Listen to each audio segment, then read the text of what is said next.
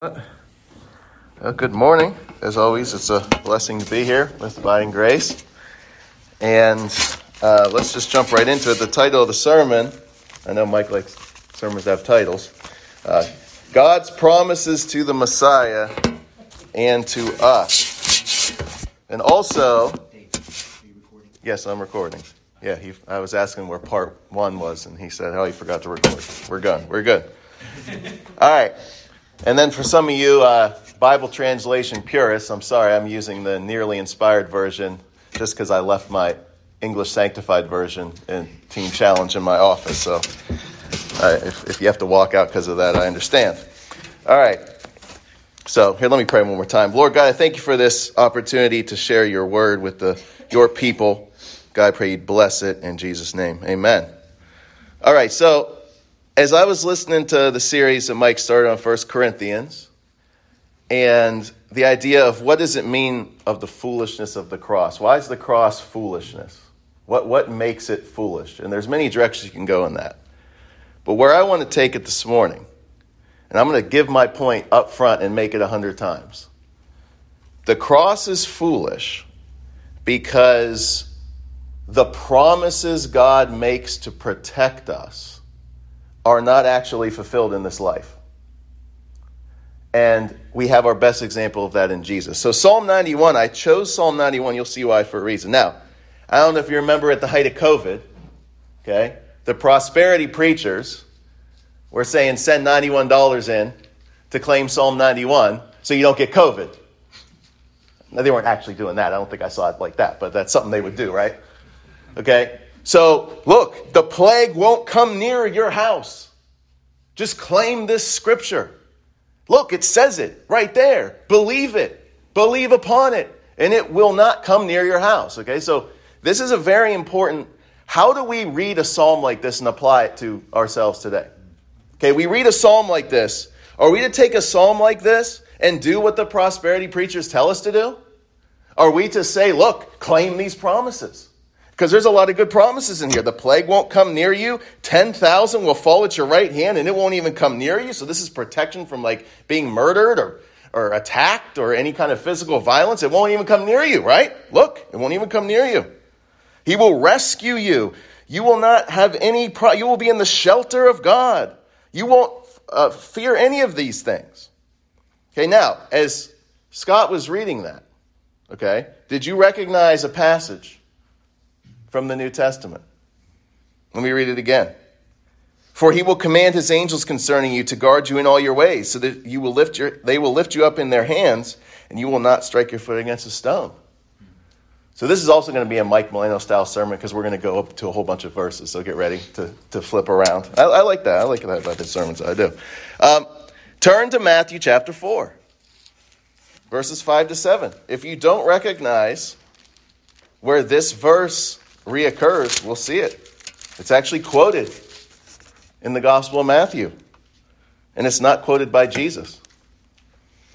It's quoted by Satan. Matthew chapter 4, verses 5 to 7. So this is in the context of Jesus being tempted by the devil 3 times. And this is the one verse. Satan doesn't really quote a verse on the other 2 temptations. This is the temptation. He actually quotes a scripture verse. And here it is. Then the devil took Jesus to the holy city and had him stand on the highest point in the temple. If you are the Son of God, he said, throw yourself down, for it is written, he will command his angels concerning you, and they will lift you up in their hands so that you will not strike your foot against a stone. Jesus answered him, it is also written, do not put the Lord your God to the test. So, now I did some research on this. Scholars don't really know. There's 3 possible locations where Jesus could have been taken. But if he was taken to a certain point where some scholars think it would have been a 450-foot drop. So, certain death.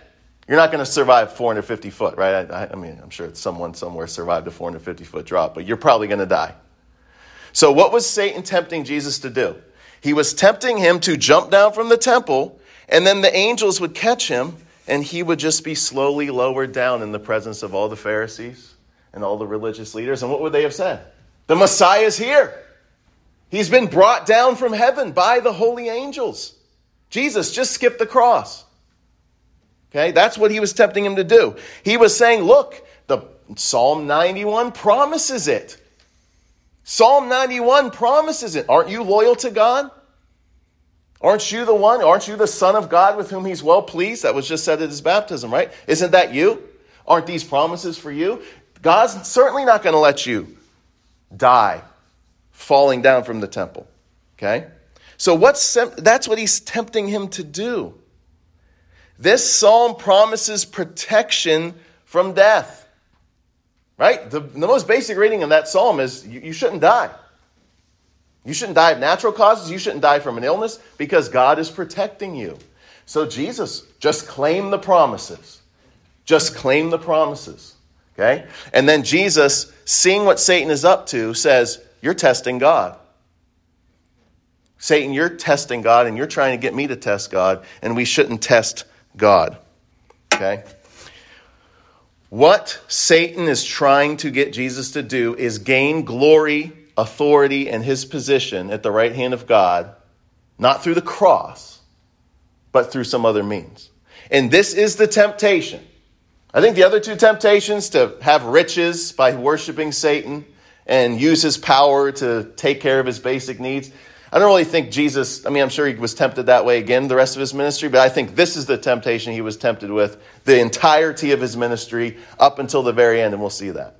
But what I want you to see is Jesus teaches us that we are not to take these promises of the Psalms as applying to in this life, but they're to apply to the promise of resurrection. That's the point of this sermon. God's promise to the Messiah is that all his promises of protection are fulfilled in his resurrection, not in his life. In the era of the prosperity preachers, and listen, I am not talking about the guys who get on TV and ask you for money, okay?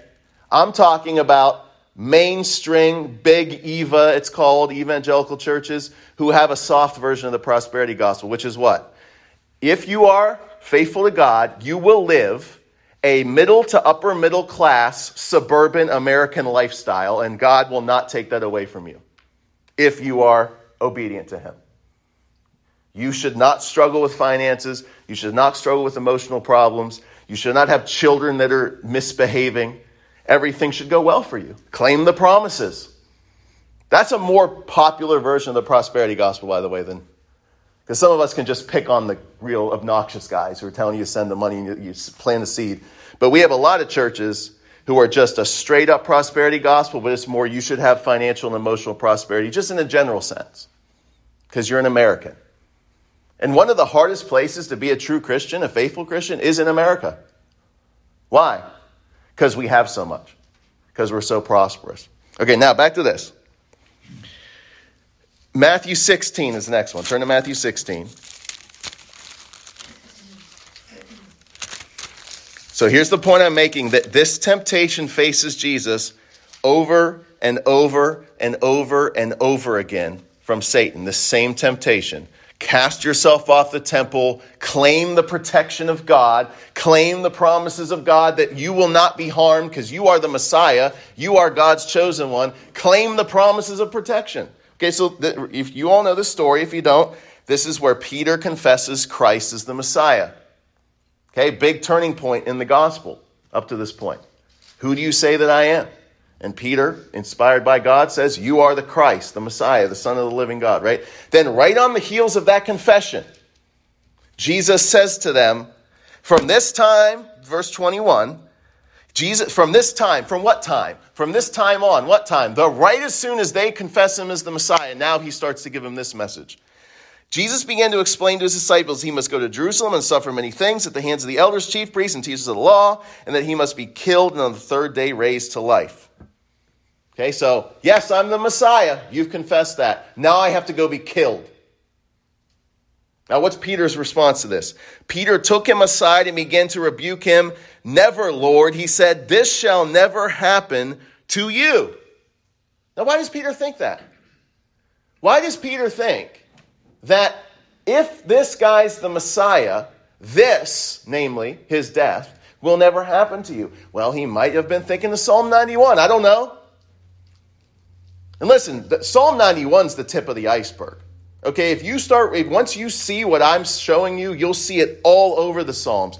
All these promises of protection. All these promises of how God's going to deliver his servant from suffering and death and from military conquest and all this stuff. Okay? So maybe it's just a theme in all of the Psalms. And he's like, that won't happen to you. Now look what Jesus does. Jesus turned and said to Peter, "Get behind me, Satan." So the motivation, this is interesting. It's satanic to say that you should claim God's promises as the Messiah and avoid suffering. That's satanic. We don't usually think of that as satanic, do we? Satan's just, he's distributing crack cocaine and heroin, and he's with the Democrat Party and all this stuff, right? That's Satan. Instead of maybe Satan's voice is, hey, why don't you expect God to take care of your life wonderfully? Why don't you expect God to protect you from all suffering? Oh, that's an interesting satanic voice, isn't it? That we don't think of many times. But Jesus looks right at Peter and says, "You rebuking me for me saying you I'm going to go die on a cross? That's satanic. Get behind me." Okay? Amazing. I think that's incredible. Okay? Next, Matthew 26. Okay? The point I'm still on this point that this is a temptation for Jesus the whole rest of his ministry, namely, why don't you claim the promises of God for your protection and not have to go through suffering? So the Garden of Gethsemane, I'm skipping over that kind of, but that's a very powerful, potent story about how Jesus is looking toward the suffering he's about to experience, and he's accepting it.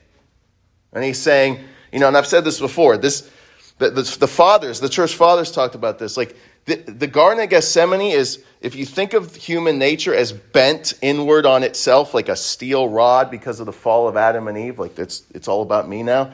This is the Son of God taking upon himself a human nature and bending it back into obedience to God. Not what I will, but what you will. Because remember, the human nature of Jesus wasn't sinful. He didn't have a sin nature, but it wasn't like Adam's either. It was subject to weakness and death. So Jesus assumed a nature that had those abilities to be tempted and weak, and he bent it back to where it was supposed to be, as the second Adam. No, not as I will, but as you will, O God. So after he's doing that, okay, he gets arrested. Okay, that's what I'm going to look at. Verse 21. Or no, 52, I'm sorry. So Peter, still acting on behalf of Satan, okay, still, that satanic spirit is still influencing what Peter's doing. Peter, as Jesus is getting arrested, so this is the moment of truth, right? Like, this is where it's going down. It's either going to go down right now for Peter, this is either where the Messiah, he's going to step up, and it's going to go down now because they finally sent the guards, they finally sent the soldiers to come arrest him. This hadn't happened before, right? They thought about arresting him, but they didn't want to, but they wanted to, but they didn't. But this is finally where it's happening. And Peter's like, all right, this is going down. He pulls his sword. Look what it says. Then the man stepped forward, seized Jesus, and arrested him. With that, one of Jesus' companions reached for his sword, drew it out, and struck the servant of the high priest, cutting off his ear. "Put your sword back in its place," Jesus said to him, "for all who draw the sword will die by the sword. Do you think I cannot call on my Father, and he will at once put at my disposal more than 12 legions of angels? But how then would the scriptures be fulfilled that says it must happen in this way?" Now, did you see the connection to Psalm 91 right there? The mention of angels? You see that? Sometimes we might miss that. He will command his angels concerning you. Same temptation. Jesus doesn't need Peter's sword. He could call upon legions of angels to protect him. You ever heard of the kenotic theory of Christ, that Christ emptied himself of all his divine attributes in order to become incarnate?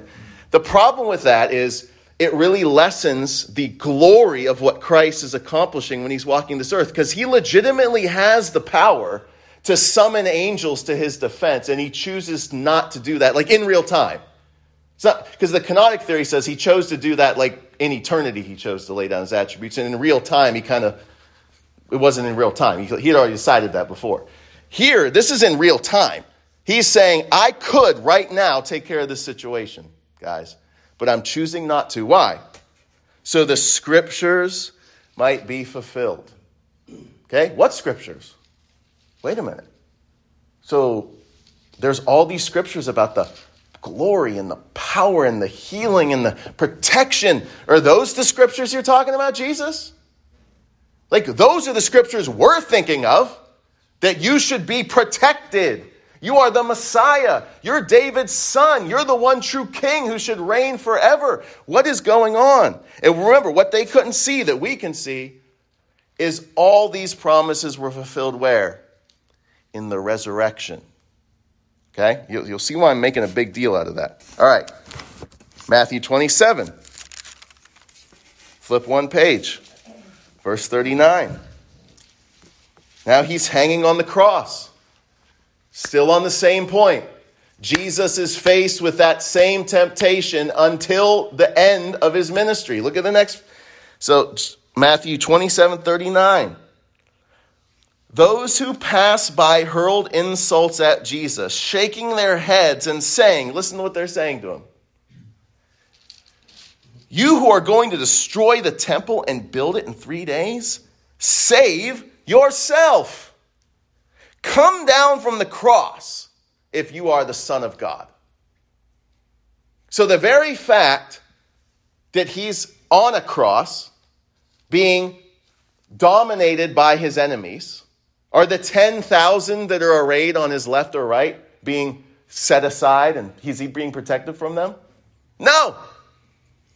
Is he under the shadow of God's wing, being protected from death? No. So these people come and look, where's Psalm 91 now? Son of God. You're the Son of God. Okay? Why aren't you like King David, who basically God allowed him to have military victory? Where you're not. David killed a Goliath with a stone. Why can't you take care of this situation? Jesus. Okay, many times, because we're in our Christianized understanding of things, we go, well, what I see in the cross is just Jesus dying for my sins, and amen. But remember, he's also our example. And the example he's giving us is the blessing of God is not in delivering you from suffering. Okay, and it's a very clear New Testament message once you see it. But I'm trying to go back to the cross, because what the prosperity preachers do is they say, look, Jesus suffered the cross in your place. He died for your sin, and he also unleashed some blessings into your life that you should be enjoying. And if you're not, you probably don't have enough faith, or there's something inherent in your theology where, no, this is actually the path we are to take as well. We are to follow Jesus. Remember, he said, take up the cross and follow me. This is what we're supposed to do. Now it continues. In the same way, the chief priests and the teachers of the law and the other elders mocked him. He saved others, they said, but he can't save himself. He's the King of Israel. Let him come down now from the cross and we will believe in him. He trusts in God. Let God rescue him now if he wants him. For he said, I am the Son of God. In the same way, the robbers who were crucified with him also heaped insults on him. Notice it's the same temptation. Where's the angels to protect you, Jesus? Why don't you come down from the cross? Why are you suffering? The Messiah is not supposed to suffer. Doesn't Psalm 91 promise that this shouldn't happen to Jesus? Doesn't he trust God? Doesn't he fit all the qualifications of Psalm 91? Remember? I'll turn back there real quick. Isn't this Jesus? Because he loves me, says the Lord, I will rescue him. I will protect him, for he acknowledges my name. He will call upon me, and I will answer him. I will be with him in trouble. I will deliver him and honor him. So the question is, how are these promises fulfilled for Jesus? Okay? Now turn to Luke 24. Because this is a fascinating passage. 24:17. The road to Emmaus, if you're familiar with this story, this is where we get some insight into a couple disciples.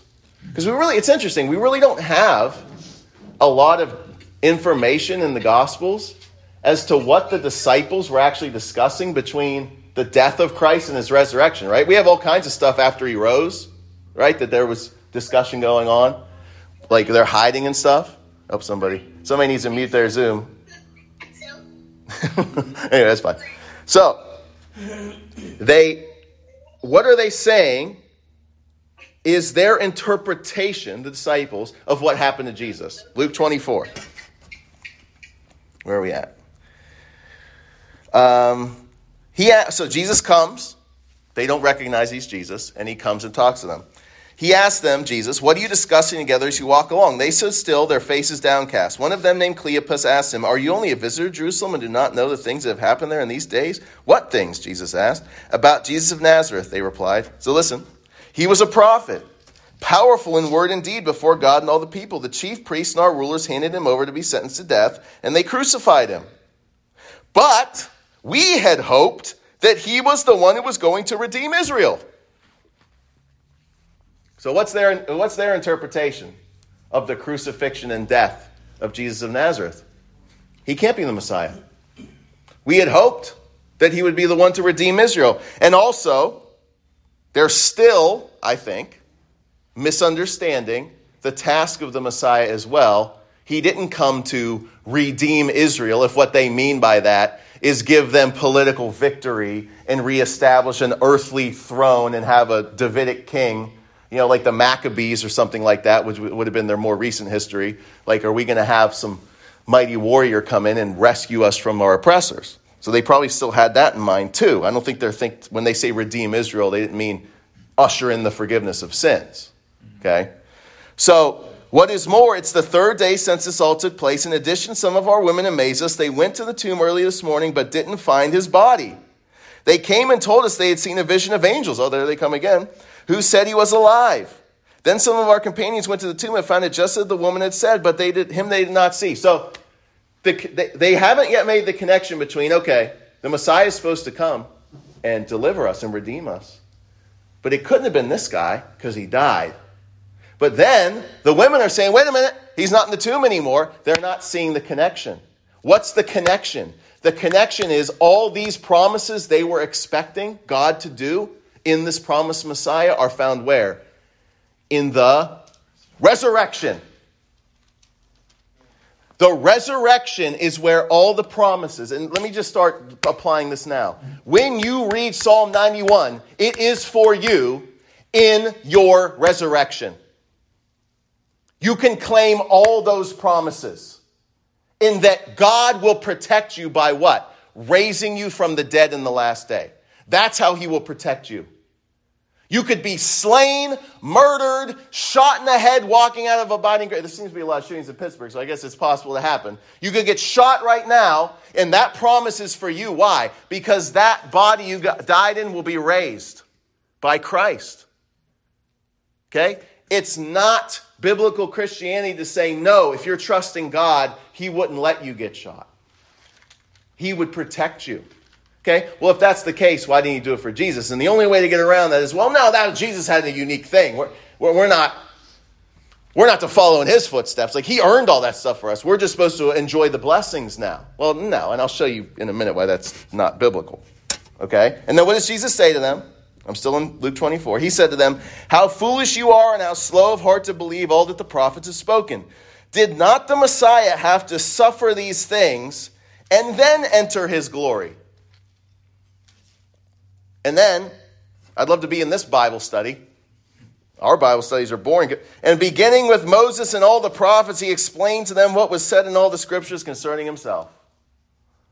So Jesus then takes them through the scriptures and he exposes to them what teaching. What's he showing them in the Bible? Is this just some random Bible study? No, the Bible study is, guys, the Messiah had to suffer and then enter into his glory. And the glory is what they're thinking, right? The glory of, like, the Messiah should have came and done this. The glory is that he is resurrected from the dead and his kingdom is not an earthly kingdom. At least right now it's not. Now,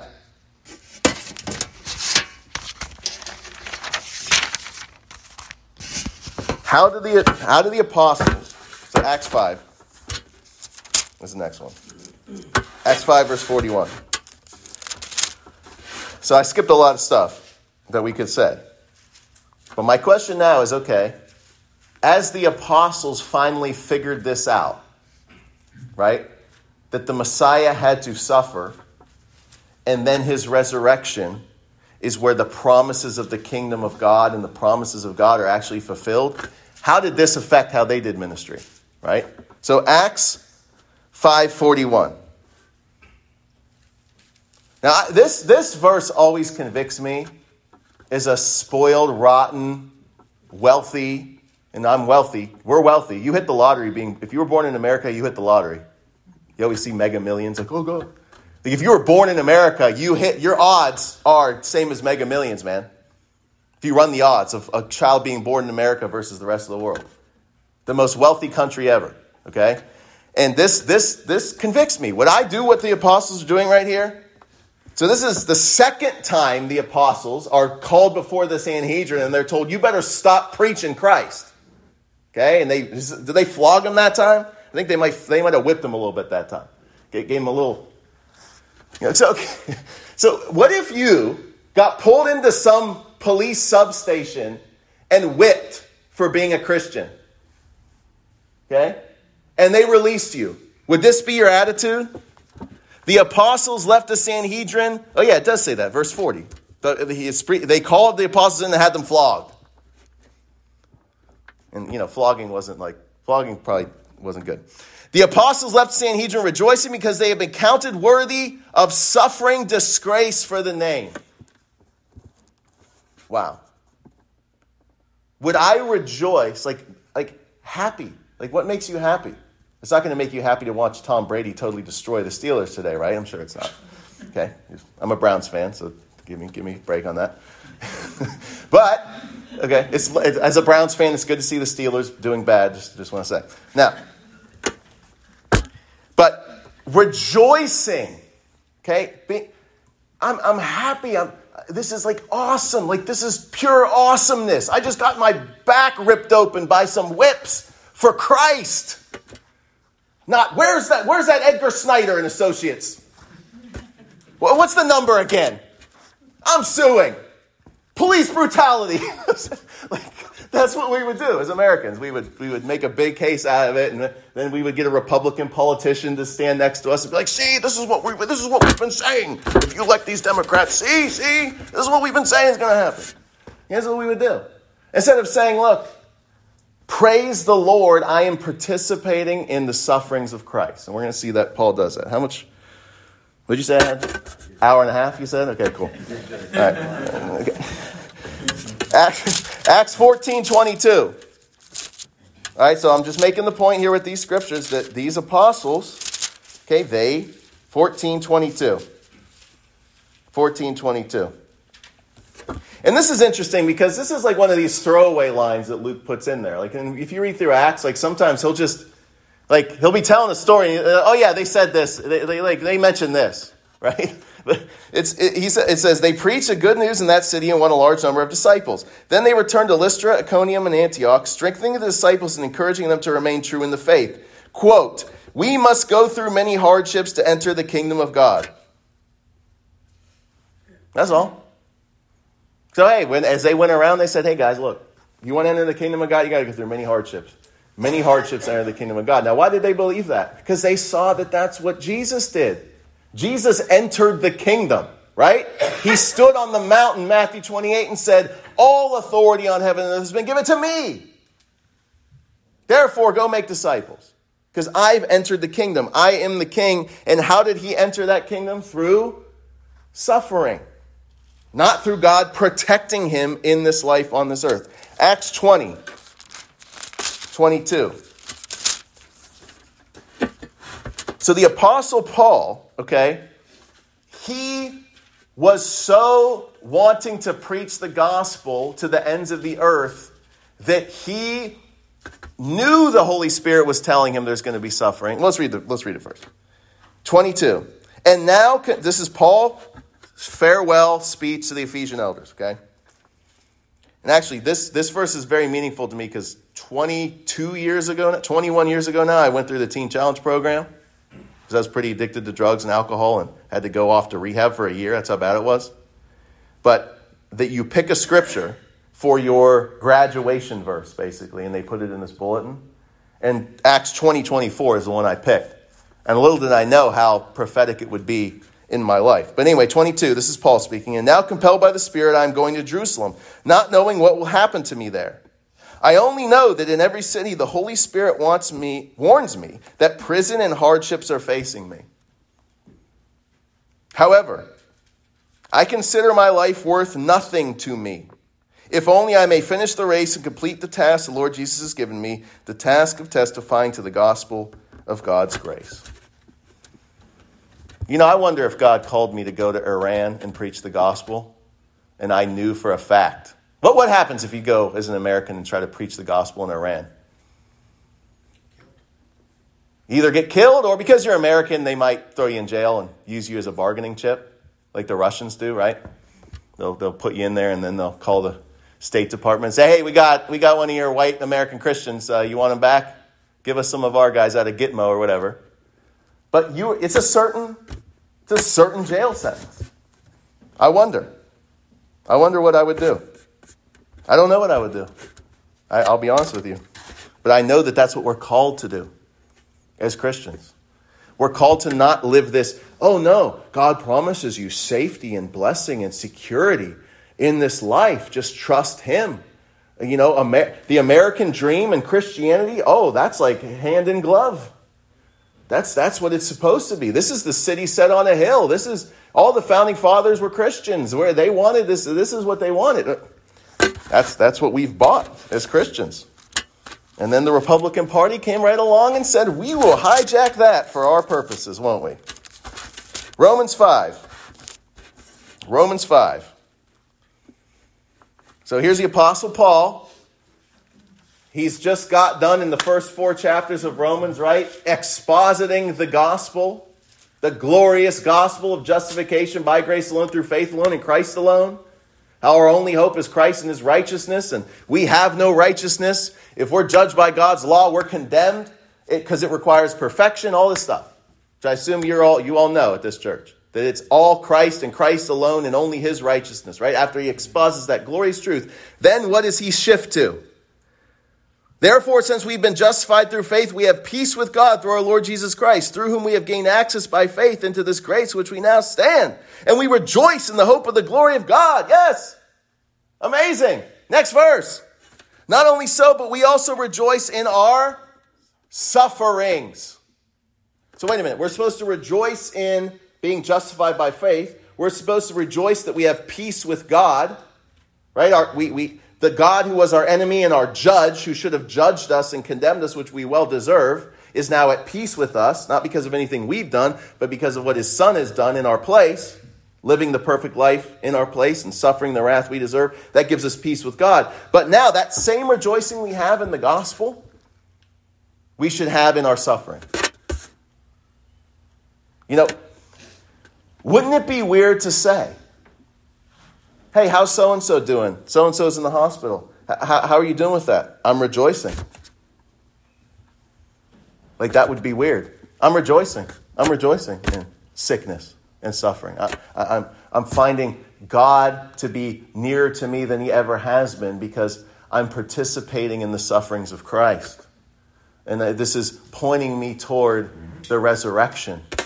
This is reminding me that the physical body that I'm in or my loved one is in is cursed by sin, but Christ has promised to raise it on the last day. And this is making me press more into that promise. Okay, but many times we don't view it that way. Oh, this suffering is bad. It's not gaining me any good, but the Bible says it does gain you good. What does it produce? Because we know that suffering produces perseverance character, and character hope. So why are many people hopeless? Why is there so much depression, even amongst Christians? Because they're not taught that you're not supposed to expect happiness in this life. That's why you're depressed. Okay? Things aren't going well for you. Things aren't working the way you wanted. That job didn't come through. This happened to you. That happened to you. Okay? And then, social media is just destroying young people. Because all it is, I'm older now. I'm 40. Okay? You're going to say, you're a pop. Okay. But when I went through school, Okay? The only time that you had all the other kids and how awesome they were and cool they were put in front of your face was when? When you actually were at school. That's the only time, right? Then you went home and your parents could like, hey man, it's okay. Here's our home. It's our shelter for you. You know what I mean? Where we don't put these expectations on you to be super cool and hip and trendy and stuff like that. But now it comes right into your house on this stinking device, 24/7. At every moment, I don't measure up to how that girl looks. I'm not as cool as that guy. It's just constant. What's our Christian response to that? This will all pass away. Okay? But then what's sad is, all the most popular Christian pastors, what are they supposed to be? Influencers. Now, thank the Lord that he has brought some judgment on some of these guys. Like the Hillsong guy, Carl Lentz. Okay, watch the Joe Rogan podcast where he talks about Carl Lentz. It's got some explicit. It's explicit. Okay, but it's hilarious to watch Joe Rogan go, "What? That's not a Christian. What? He's showing off." you gotta watch it. Like, look at how he's dressing. That's not a Christian. What do you mean that's a Christian? It's all about influencing everybody. What about the pastor who suffers being the man of God? The pastor who struggles. The pastor who is putting one day in front of another. And the pastor who is being faithful to preach the gospel, which is becoming more and more offensive. And that's the man I want to follow, not the flashiness. Okay, that's what Jesus is teaching us. Okay, I've dwelt way too long on this. Okay, Romans 8. Just got a couple more passages. Same deal. But my point I'm making here is Christ's suffering, and that is what he was destined to do when he walked this planet. And then the glory, the promises, the power of God being manifest was for the end, the resurrection. They saw that with Jesus, and now they're living it out themselves. And that's what they taught people. Romans 8, verse 17. Okay? Now, if we are children, then we are heirs. Heirs of God and co-heirs with Christ. Oh, that's a great message, right? We have an inheritance in heaven. Yes! We're going to be multi-billionaires. All the gold, silver, and jewels, that all belong to God. Talk about prosperity gospel. If, there's a big if there. If indeed we share in his sufferings in order that we may also share in his glory. So, inheritance and being promised an inheritance, Paul throws that right in there and says, well, wait a minute. Remember Jesus? If there was anyone that should have inherited the earth, who should it have been? Jesus of Nazareth. The only man who's walked this planet and loved God with all his heart, mind, soul, and strength every moment, every day, loved his neighbor as himself, totally devoted to the Father's will. If there's any person who should have been given the prosperity gospel at that moment, it should have been him. Here you go. It's all yours. You are the perfectly obedient son. He had the inheritance, right? Guess what? That's not how he got it. He got the inheritance through suffering. And that's what Paul is saying we're called to suffer. I consider our present sufferings, verse 18, not worth comparing with the glory that will be revealed in us. The creation, okay, so I don't have time to go into all this. But please check out that link that Steve, was it the Desiring God one? Of that song. And then they work in a John Piper sermon that's just like a 30-second clip. And it's powerful, man. I got to figure out what sermon that's from. But it's a powerful sermon. It's got to be on Romans 8. But it's a powerful clip where Piper's talking about the suffering that we endure is nothing compared to the glory that we will be revealed and what the suffering's doing to us for eternity. All right, 2 Corinthians is the next one. And 2 Corinthians is an amazing passage where Paul, 2 Corinthians 1:9.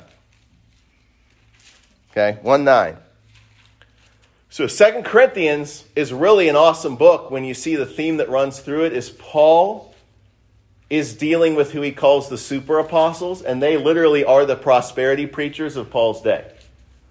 And after Paul plants a church and moves on, these guys come in and they're like, hey, look, man, see that chariot I just, see that horse? That's a well-bred horse I just rode in on. Like that's like the Mercedes of horses. See? And see this see that? That's I don't know what brand these are, but that's Gucci, Versace. These are the guys. And that's how we know we're blessed. And that's how you need to know we're blessed, because we don't suffer. We enjoy the blessing of God. And almost all of 2 Corinthians, it's like 1 Corinthians. He ping-pongs to different topics. But one of the themes through 2 Corinthians is, how do you know that I am the true apostle and these ones are fake? It's because I suffer. Yes. That's how you know. Okay? And he boasts in his sufferings even, he says. Now, 2 Corinthians 1:9. Indeed, he's talking about some stuff they went through in the province of Asia. Indeed, in our hearts we felt the sentence of death, but this happened that we might not rely on ourselves, but on God who raises the dead. So notice, that's the only verse I'm going to read from that. The suffering they underwent that made them feel like they had the sentence of death was to push them to do what? Say, God, please deliver me from this? No. God, you raise the dead. So even if I die, I know you will raise me from the dead. 2 Corinthians 4, the treasures in jars of clay, right? 4:7. 2 Corinthians 4:7. We have this treasure in jars of clay to show that this all-surpassing power is from God and not from us. We are hard pressed on every side, but not crushed, perplexed, but not in despair, persecuted, but not abandoned, struck down, but not destroyed. We always carry around in our body the death of Jesus, so that the life of Jesus may also be revealed in our body. For we who are alive are always being given over to death for Jesus' sake, so that his life may be revealed in our mortal body. So then death is at work in us, but life is at work in you.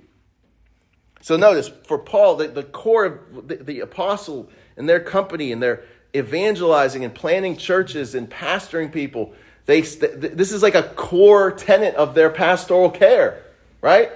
We are suffering, and that is good for you when you see us suffer, because it reminds you of Christ. It's not good for you to have us walking around being all glorious and protected from suffering, which is what these celebrity pastors are.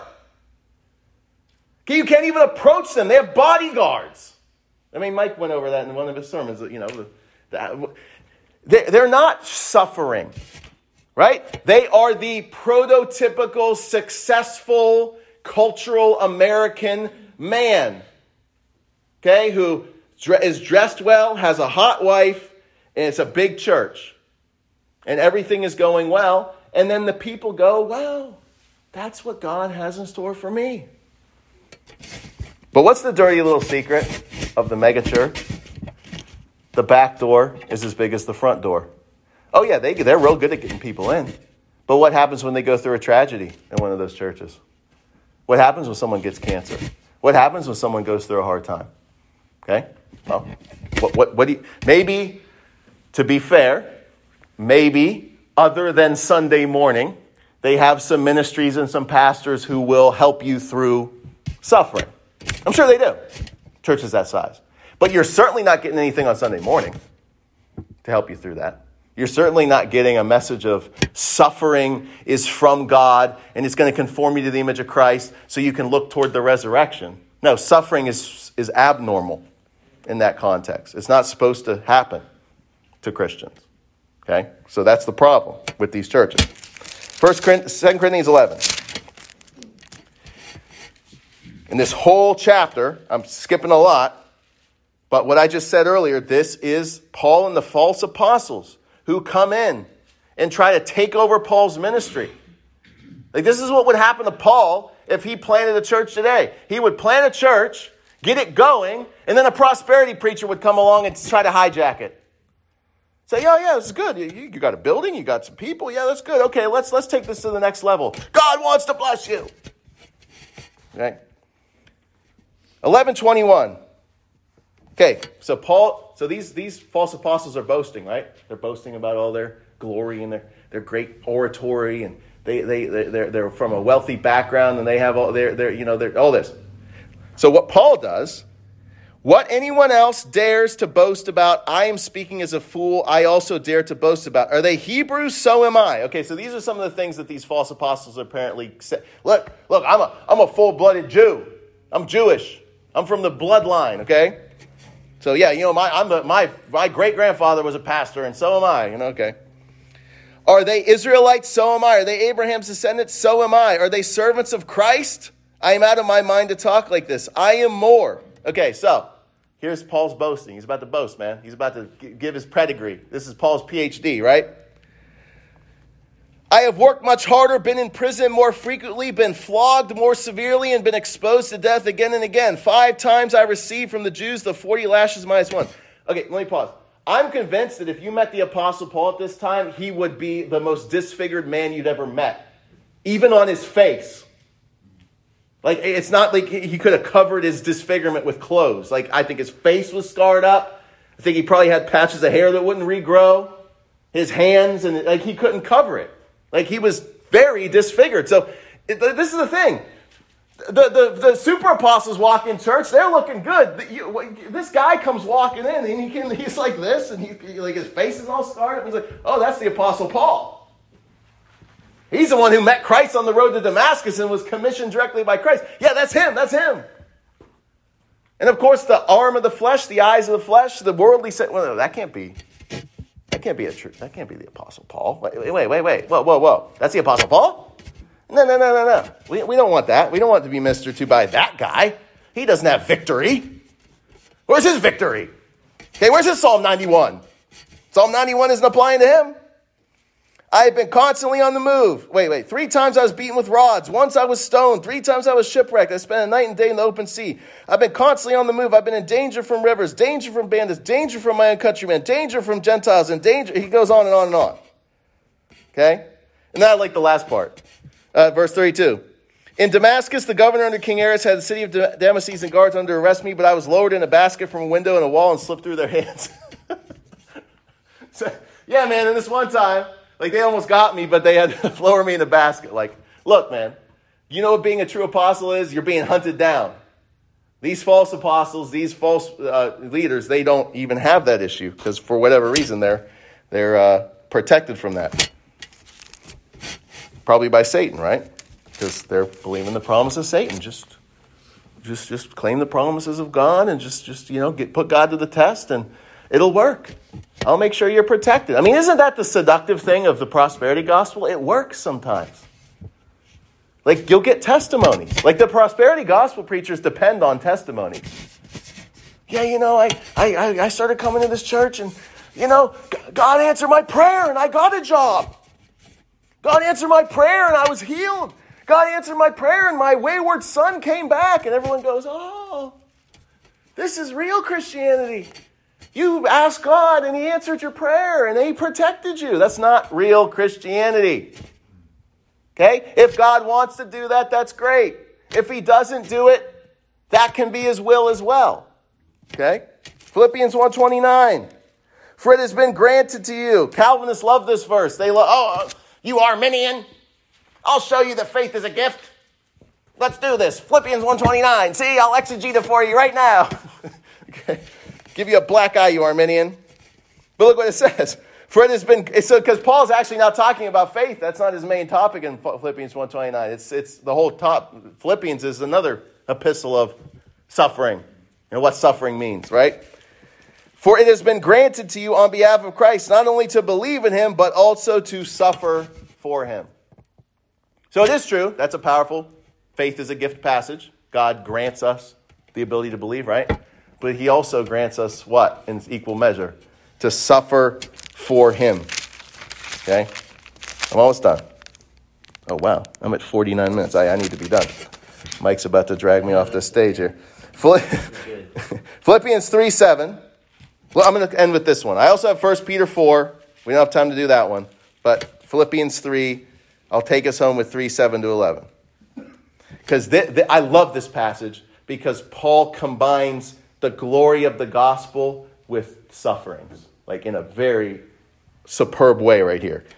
So Paul goes on his pedigree again, right? He says, I was a Hebrew of Hebrews, Pharisee of Pharisees, boom, boom, boom. But when he looks back at that, he says what? Whatever was to my profit, I now consider loss for the sake of Christ. What is more, I consider everything a loss, compared to the surpassing greatness of knowing Christ my Lord, for whose sake I have lost all things. I consider them rubbish, that I may gain Christ and be found in him, not having a righteousness of my own that comes from the law, but that which is through faith in Christ, the righteousness that comes from God and is by faith. So Paul, once again, rejoicing in my only righteousness is in Christ. My righteousness, my right standing with God, my ability to stand before the holy, righteous God and not be destroyed by his judgment and by his holiness is because I am covered in, clothed in, shielded by another righteousness. The second Adam has obeyed in my place. I have the covenant head, and I am in union with that covenant head, Jesus. And my union with him gives me a perfect righteous standing. Glorious. And then, what does Paul then say? Okay, because I have this righteousness, this glorious gospel, right? Verse 10. What does he do then? Did he just sit there and meditate on the gospel? And, I'm just meditating on the gospel. So wonderful. No, next thing. I want to know Christ and the power of his resurrection and the fellowship of sharing in his sufferings, becoming like him in his death. So the gospel motivates Paul to want to know Christ in his sufferings and become like him in his death. And so somehow to attain to the resurrection from the dead. So just take that seriously. For the Apostle Paul, so we see both things here that many times are pulled apart, right? We have the objective work of Christ, not repeatable by any of us, only done by him, burdened by him, on his shoulders, giving us that perfect righteousness. He's our substitute, right? But then we have Christ, our example, both in that paragraph. Because then Paul looks to Christ and says, yes, he's given me this righteousness, but what do I do now? I want to become like him in his death. I want to participate and share. Koinonia, I believe, is the Greek word there. The fellowship, sharing with him in his sufferings. Okay, so let me circle back. Can we claim all the promises that the prosperity preachers say we should claim? Yes. Don't give them the high ground. No, we're supposed to just eat out of garbage cans. That's how you know you're a true Christian. No. Okay, we can claim the promises. But the question is, when are the promises fulfilled? I mean, you know how powerful it is for someone to be reminded, listen, your body's failing you, you're suffering, okay? Things are going bad, but you know what the hope is? Look at Christ. He suffered horribly, but God gave him protection in the resurrection. You think Christ had any enemies after the resurrection that could threaten him? Any plague can touch Christ now? Any disease? Is he under the protection of God the Father now? Yes. Why? Because of his resurrection. The resurrection is where the promise is. So I challenge you to read the Psalms in a fresh way. Because all the Psalms are about Christ, by the way. I meant to say that at the beginning.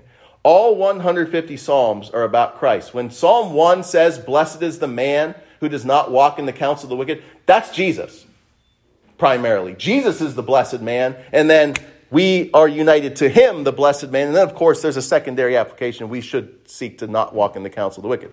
But Christ is the blessed man of Psalm 1. He is the one who has obeyed God's law and not walked in the counsel of the wicked. And we're united to him. All 150 Psalms are about him. All of them are about him. And once you start seeing that lens and you go, wow, the psalmist is the promises of God's protection are all applied to Christ where? In his resurrection. As I showed you in the scriptures, that's what we're supposed to pursue. Being united to Christ in his sufferings and death and looking forward to our own resurrection through him. That's the prosperity gospel we bring. That the ultimate redemption of our body is in the end. The ultimate promises of God are in the end. And if in this life God chooses to give us a life of suffering and sorrow and grief, we accept it. We rejoice in it even, Paul says, because we're participating in a small way in the suffering of Christ. And it points us to our heavenly reward. Let's pray. Lord God, I thank you for this time and for these precious people, God. And Lord, I know it's a pastime of many people to talk about how there's all this suffering and persecution coming and we should get ready for it and all this, God. But I just honestly ask you to help us even in the little things in our life that cause us suffering. Would you redirect those things in the way that we've heard in this sermon today? God, even in the things that cause us pain, anxiety, depression, grief, would you redirect them into suffering for Christ? Now, God, we know if this suffering is caused by our own folly, we need to repent. So those of us who need to repent of self-inflicted folly because of our sin, please show us those sins and help us to walk in repentance. But for those sufferings we are going through that are either because we live in a fallen world, because we live in a cursed world, or because of our witness for you, would you turn those sufferings into glory for us? Would you turn those sufferings into things that we rejoice to be counted worthy to suffer for the name? That we can be like the Apostle Paul and rejoice in our sufferings and look forward to them and ask you to sanctify them to us. And we thank you for this in Jesus' precious name. Amen. Amen.